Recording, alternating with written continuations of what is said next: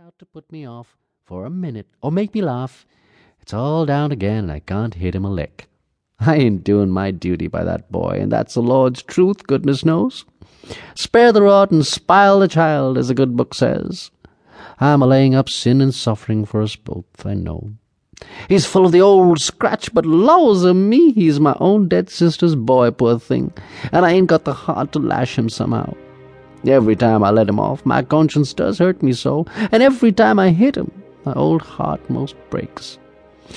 Well, oh well, man that is born of woman is of few days and full of trouble, as the scripture says, and I reckon it's so. He'll play hooky this evening, and I'll just be obliged to make him work tomorrow, to punish him. It's mighty hard to make him work Saturdays when all the boys is having a holiday. But he hates work more than he hates anything else, and I've got to do some of my duty by him, or I'll be the ruination of that child.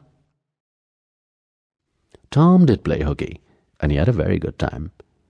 He got back home barely in season to help Jim, the small coloured boy, saw next day's wood and split the kindlings before supper. At least he was there in time to tell his adventures to Jim, while Jim did 3/4 of the work.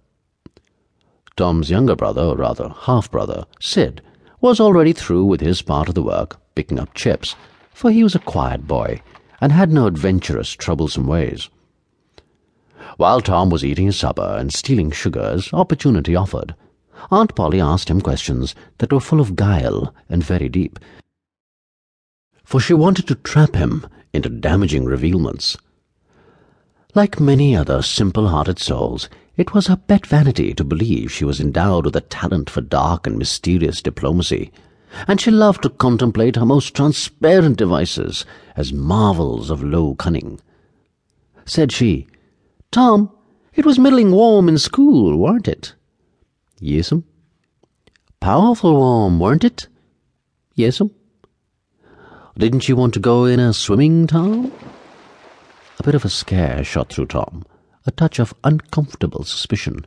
He searched Aunt Polly's face, but it told him nothing. So he said, "No, well, not very much." The old lady reached out a hand and felt Tom's shirt and said, "But you ain't too warm now, though," and it flattered her to reflect that she had discovered that the shirt was dry without anybody knowing that that was what she had in her mind. But in spite of her, Tom knew where the wind lay now, so he forestalled what might be the next move.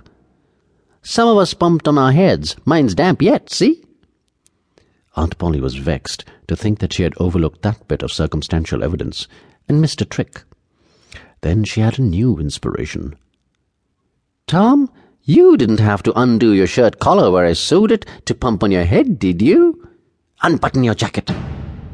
The trouble vanished out of Tom's face. He opened his jacket. His shirt collar was securely sewed. "Bother.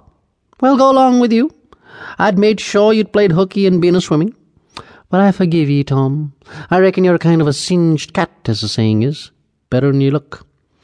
This time—" She was half sorry her sagacity had miscarried, and half glad that Tom had stumbled into obedient conduct for once.